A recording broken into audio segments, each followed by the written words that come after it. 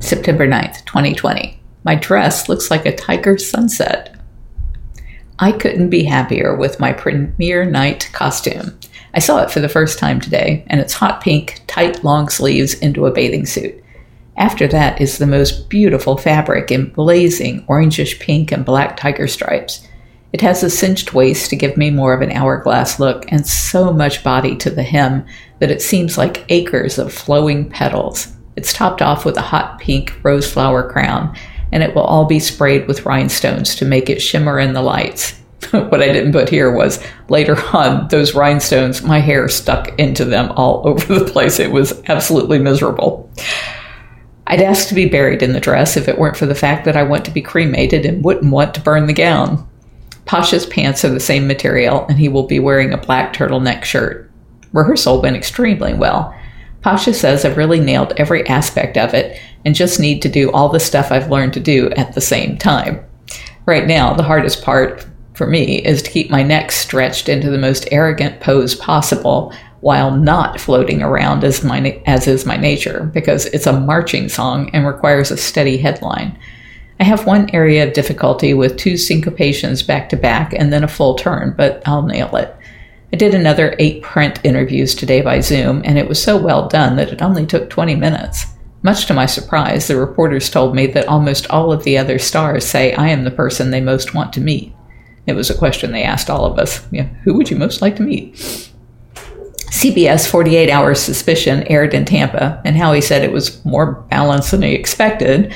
He gave Deb Quimby some language as a response to anyone who asks her about it tomorrow. The following is my email to Howie.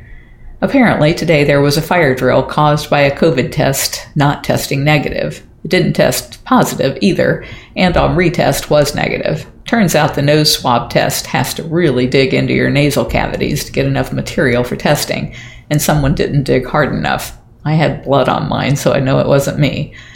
The good news is that it sent the whole place into lockdown until that person could be isolated. Everyone who had been near them was isolated and the test redone.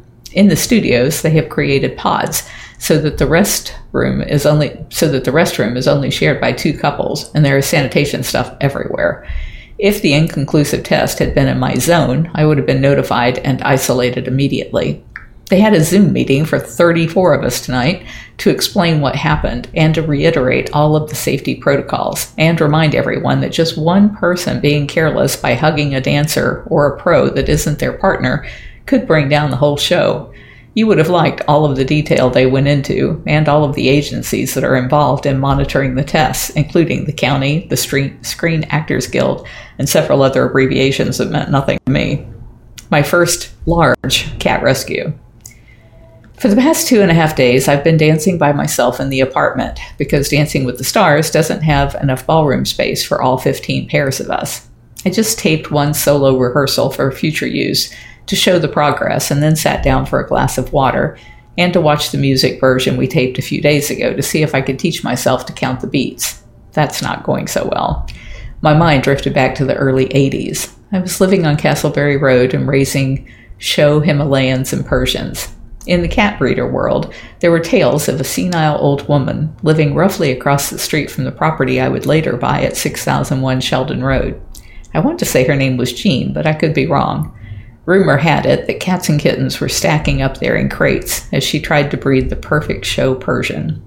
Disease was killing them, and she could no longer manage their matting fur and overflowing litter boxes. She wouldn't open the door for me, so I decided to see if I could see in the windows at night if she had the lights on. Creepy, I know, but there were cat lives at stake. What I saw stuck with me till this day, and has replayed in my mind several times over the years. In a faded old green ball gown, Jean was out in her yard, dancing around to music in her head, with a partner long since gone. She was utterly removed from reality, and reliving a better time or a fantasy. My heart broke for her, but especially for the neglected cats and kittens who could no longer rely on her for their care. I don't remember exactly how I went about it now, but I remember rallying all of the cat breeders I knew, and animal control, to go in and rescue the sick and dying cats and place them in pet homes. They were of no value as breeders because no one knew for sure who was who, and Jean's memory was not reliable. It was the first time I'd witnessed hoarding in person, and quite possibly set me on the trajectory that has led me to this point, where I'm trying to end tiger mills around the world. Today, however, I see her reflection in me, dancing alone with a non-existent partner to music in my head. If you're enjoying my diary, please like, share, and subscribe. You can find other ways to connect to me over at bigcatrescue.org/Carole.Baskin.